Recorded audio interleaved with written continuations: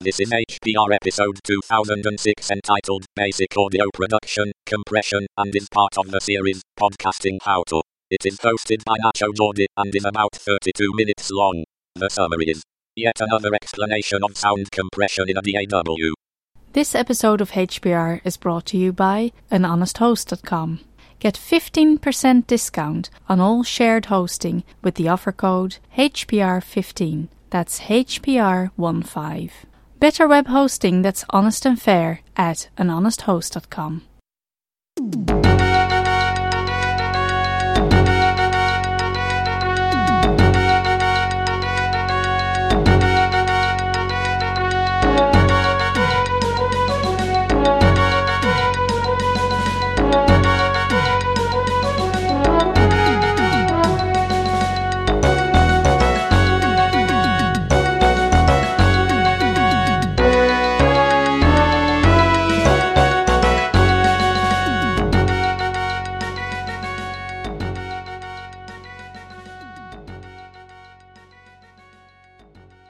Hi everyone, this is Nacho Jordi for Hacker Public Radio, and today I want to discuss a few basic audio production techniques.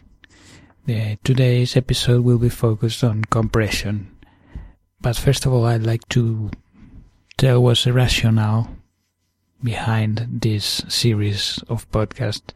Maybe you think it's too specialized an issue to discuss in Hacker Public Radio, but I think everybody could benefit from knowing the basics of audio production, if only as an item of general culture, because a lot of what passes as music out there, sadly, is like a joke in my view. It's some undocumented people you see out there that listen to stuff that could be done in 5 minutes with Audacity if you only have the notions of what a sampling is.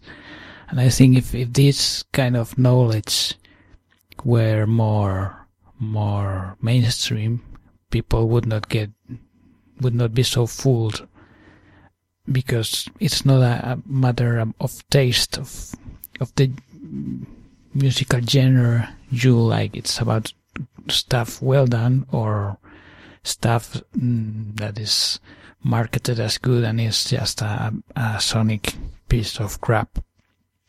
So I thought I would try to make my part in demystifying these concepts, which are not that complex, and a lot of people sadly is a bit afraid of the world of music and music creation and music composition, in spite of the technical advantages of our age, just because there's like an aura of complexity or technicality, and that's not that big of a deal. If I can understand this stuff, anyone can do it, really. And at the very least, if you're listening to this, obviously you have some degree of interest in podcasts. So I think these audio notions can be of use to anyone. Other of my motivations to speak about this is that the best way to learn something is to teach it. I still struggle with this kind of audio production notions, especially when I'm producing my own stuff, because it's difficult. I mean, mostly when I record my music, it's difficult to keep the perspective when you're both composing the music and performing, and also doing the production. It's difficult to keep the perspective, and yeah, like I say, the best way to learn is to teach. So going through the discipline of explaining these concepts will also benefit me. I'm not the most savvy person about this stuff. I still struggle with it sometimes, like I said. And I'm not either the person that is going to provide the best explanation. But I know there's a gazillion tutorials that explain these concepts out there, but I think it's always good to hear stuff in a different way. Sometimes it's a learning strategy that I use quite often. It's, for example, when I want to learn about a certain concept or a certain idea, something I do is looking for it in YouTube and then watching, like, I don't know, 5, 6, 8 videos of different people explaining the same thing. Because each of them is going to do it in their own terms, and sometimes the teaching style of one of them can connect with you more than another, or simply one of those persons maybe uses an image, a metaphor that connects with you, and the learning experience happens. So I'm going to make my contributions, and people will find my summary is awful, and other will maybe get some takeaway. And the main, like I said, this I intend to cover the basic audio production techniques, which are not in the end the main tools you use to beautify sound are like 3 or 4 main techniques, and no more. You don't. Most of the times you can, like 90% of the time, you can get away with that stuff, provided that the source, the sound you've recorded, is of good quality. That's something that all the professionals stress a lot. The better is the recording quality, the quality of the source, the less troubles and the less tweaking around you're going to have to do with the sound. But the basic techniques you can apply to a sound there, the basics would be equalization or EQ, compression, reverb, and normalization. That's the main. Then you have more specialized stuff, like in effects, like distortion, for example. You can apply to a guitar track or a vocal track to give it more presence. Well, the effects are endless, but like I say, the main trimming and beautifying of a sound, you can do it with these basic techniques: equalization, compression, reverb, and normalization. Today I'm going to focus on compression.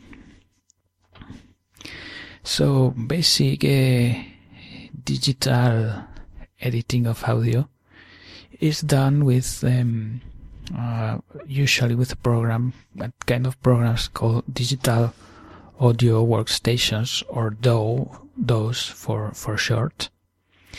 Those DAWs, what the usual way they work, most of them or all of them probably, is that they create a visual representation of the sound waves, which once with that representation of sound you can manipulate the sound and change stuff, and the usual cut and paste and other modifications.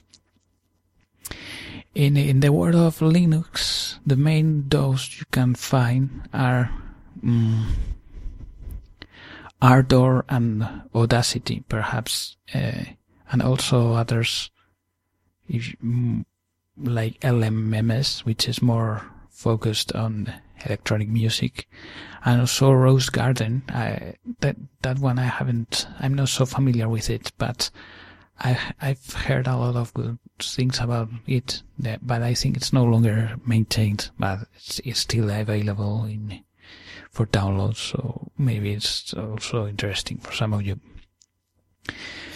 But the main contenders would be perhaps Ardor and Audacity. what's the main difference between those? Probably, of course, each of them have their own navigation systems and user interfaces, but the main difference in the regard of functionality is that Ardor allows changing parameters live. I mean, as while you are listening to the sound, you can turn a knob and check out as you're listening to the stuff how does it work. While Audacity applies its different effects through. You cannot do it while you're listening to the sound. You have to apply the effect. There appears a process bar, and then you can see you can listen to the result. And usually, if you don't like it, you have to undo it and try different parameters. Audacity is very useful for simple audio projects that require only 1 or 2 tracks. For example, this podcast I recorded in Audacity. Ardor would probably be overkill, and Ardor is better for full-fledged audio projects, like when you're doing a song, you can easily end up having like 30 tracks or 100 tracks or whatever. The RAM memory is and your patience is the limit. So those are the main DAWs in Linux. And what can you do to sound with one of these DAWs? Well, you can do the basic techniques I've mentioned before, and today I'm focusing, like I said, in compression, which is a very misunderstood technique. To describe it in short, what compression is something you do to the volume of a sound with the intention to make it more clear, pleasant, or to even out the volume in different sections of a track.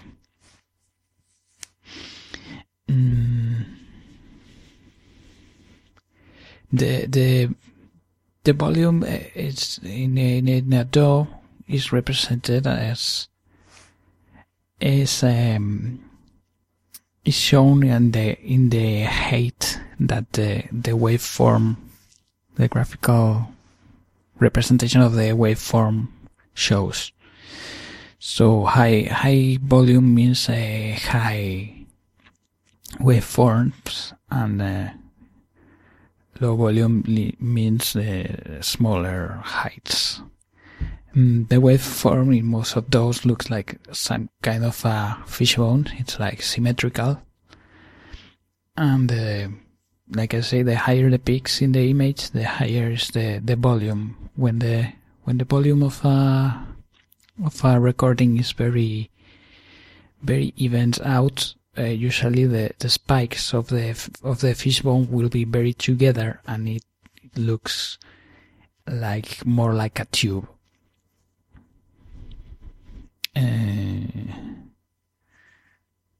That's the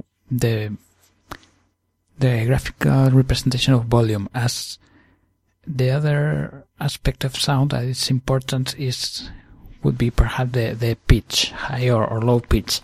And that is represented by the extension of those peaks. Low pitch sounds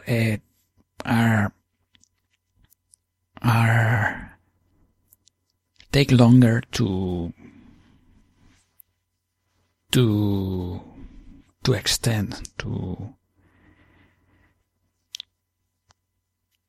produce themselves, so they take longer space in the horizontal axis, while high-pitch sounds, on the contrary, take a very short space to evolve.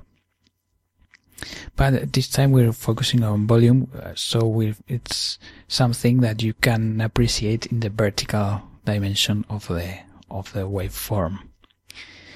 And with compression, what we are going to do is like even out the spikes of the sound, and even out therefore the difference between the higher and the lower volume sections of a sound. And why is that important?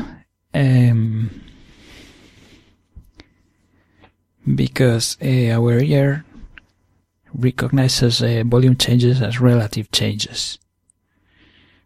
For example, if you have a song where you have a splash, drums, crash sound, and you want it to be impressive, the best way to achieve that is making sure that splash is preceded by a very quiet part. There's a certain controversy now in sound production called the loudness wars, because a lot of music producers have, for some reason, the wrong idea of making everything loud as possible.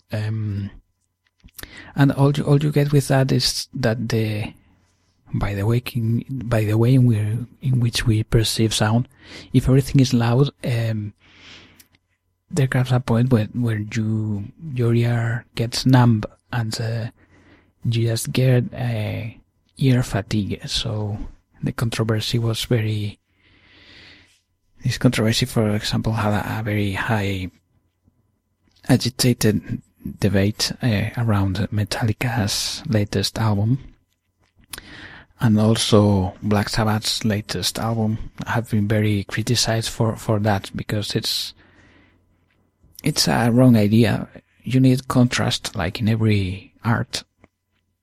Otherwise, your senses get numb. They lock out. But so we need a certain differences between high volume and low volume. But if that differences are too extreme within the same audio clip, it can hurt your ear. So we need to even out things a little, and that's what compression does. Again, thinking of the graphical representation of sound, it's like we took a spatula and squashed the higher peaks, so they are not so prominent, so they are closer to the lower peaks. That way we reduce the difference between high volume fragments and low volume fragments. That difference is called dynamic range of the sound. And we avoid that disgusting effect when there's too much variation. The audio clip is difficult to listen to.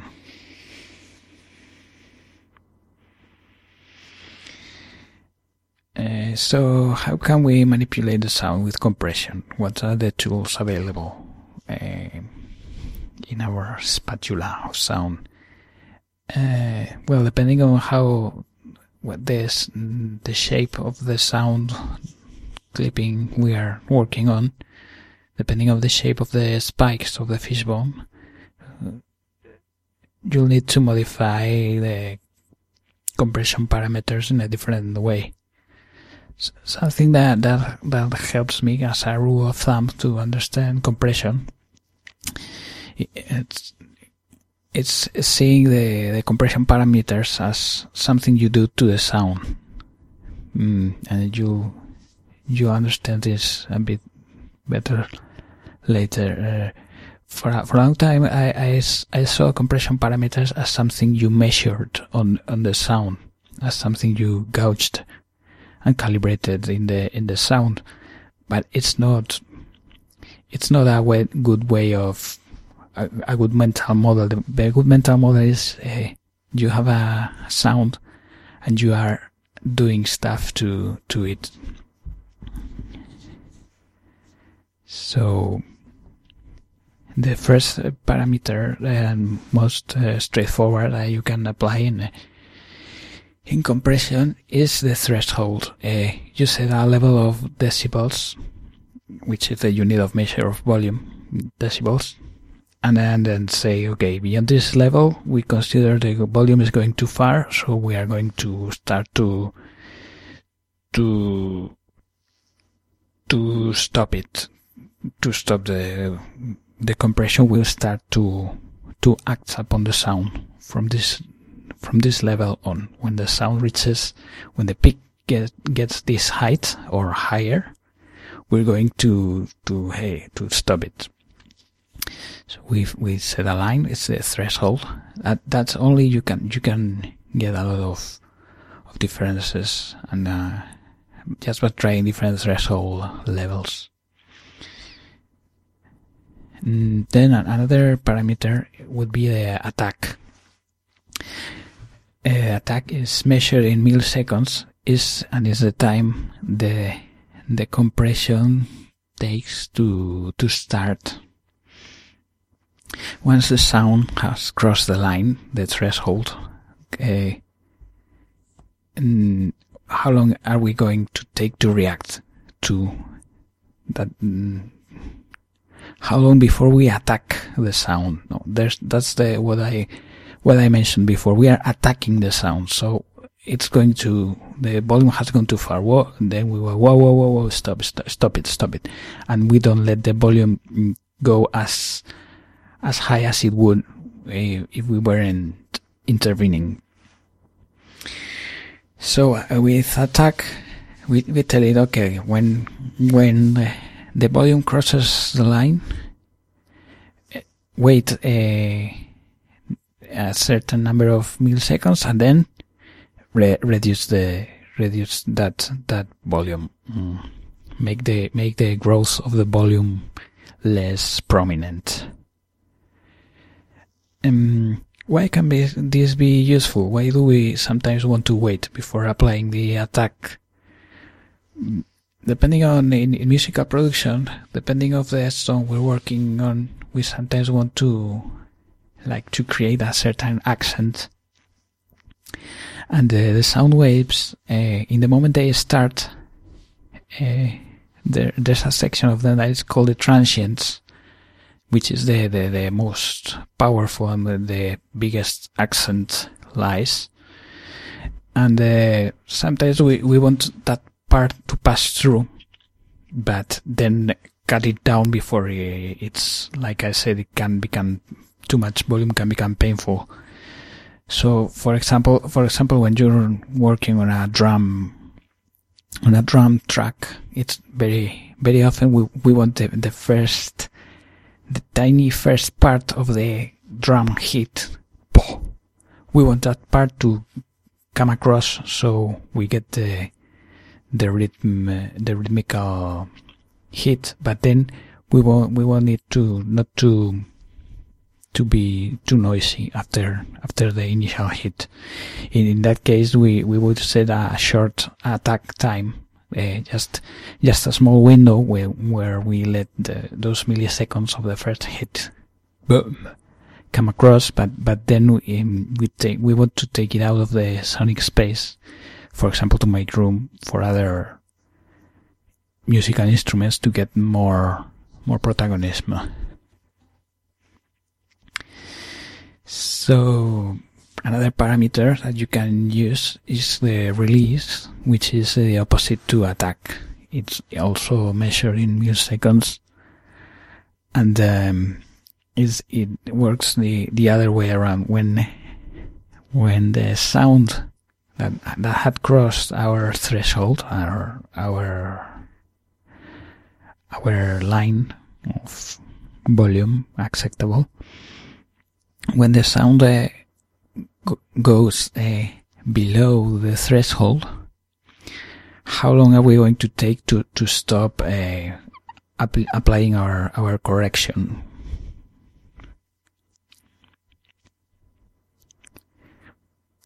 So,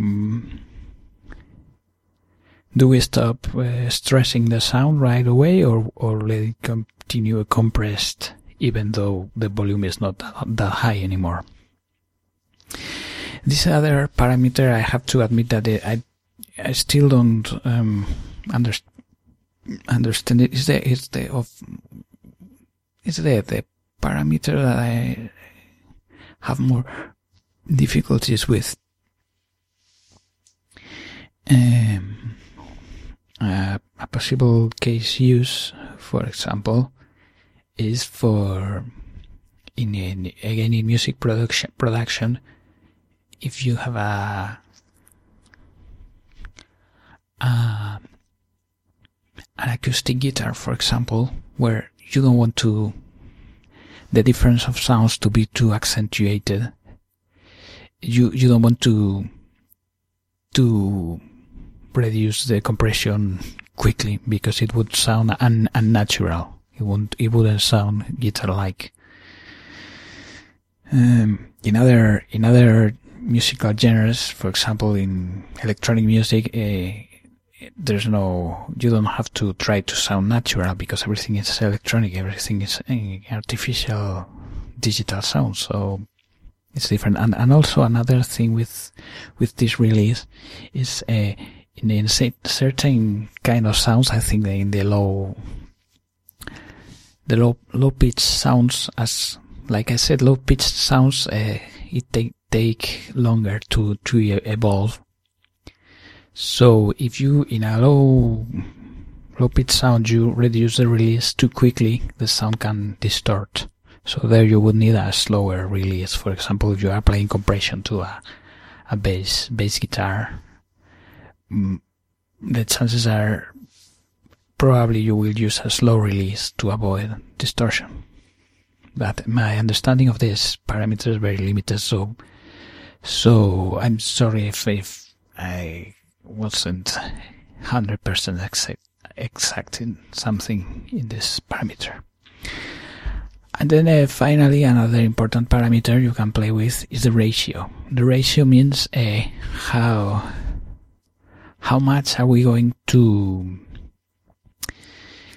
modify the volume once the compression starts. In what measure are we going to slow it down, to reduce the volume, to hold its horses? The ratio, the measure of ratio is a fraction, a proportion. Usually it's like 1 to 10, or expressed as 1 to 10, or 10 to 1, or 1 to 7, or 7 to 1, depending on the DAW. And it just means it's like saying the DAW, okay, from now on we're going to apply a tax to the volume that comes in. So if the sound wants to grow 1 decibel, it has to give me 7 decibels. So that would be a compression ratio of 1:7. That's a pretty hard compression parameters, as you can imagine. The sound has to get very, very, very loud, because before it actually gets loud, when the compression allows it to get louder. So that's another parameter that's important. And you can play, for example, with the threshold and ratio values. You get a lot of possibilities that, of course, a theoretical explanation is limited. You have to play with it and get a feeling for how everything sounds, because, for example, you can choose to set a low threshold. Most of the sound is going to get compressed, but give it a lower ratio, like, okay, most of the sound is going to be affected, but the way we affect the sound is not very acute, Or you can do it on depending on the sound you're working with. You can do the opposite. You can set a very high threshold, so the compression will only start when the decibel level is very high. But then how much once it reaches that threshold, how much you want what we want the compression to do? You want to squash the volume and don't let it go almost any higher, or are you going to be more gentle? It depends on a lot of factors and what you're trying to do. Is it music production, or is it even out some human voice for a podcast? And also, in addition to knowing the techniques, it's important, but it's always good to remark that you have to use your ears. That's the first rule. Of course, it helps. Knowing how the tools work is going to help your ears, but remember that the fact that a DAW creates a graphic representation of a sound doesn't mean that you mix a sound with your eyes. You have to use your ears, and no rule is as good as what you're going to hear. And once you get a feeling for it, you probably will. All these rules and parameters will become unconscious. But it's good to know them. Like I say, I'm still learning about it, and I've probably done a few hundred of hours of compression, and still I'm not the best gifted person at this stuff, but I like to see I'm improving, and I also still on the other side surprise myself by finding effects that I cannot understand what happened. Considering a certain parameters were going to have a certain effect, and then finding I didn't have a clue. So I don't know if it's me or it's that the world of sounds has something about it, and it's strange. It keeps you coming for more, and I don't know, it's very interesting, and it's wonderful, this age of ours that has allowed people to this range of possibilities of the things you can do with sound, and it's great. So yeah, that's all I have for you today. I hope this primer on compression can have been useful for some of you. Thank you and for listening, and have a great day. Bye.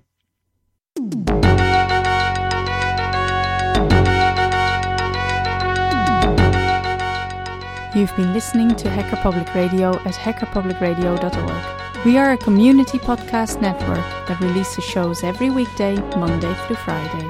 Today's show, like all our shows, was contributed by an HPR listener like yourself. If you ever thought of recording a podcast, then click on our contribute link to find out how easy it really is. Hacker Public Radio was founded by the Digital Dog Pound and the Infonomicon Computer Club, and is part of the binary revolution at binrev.com.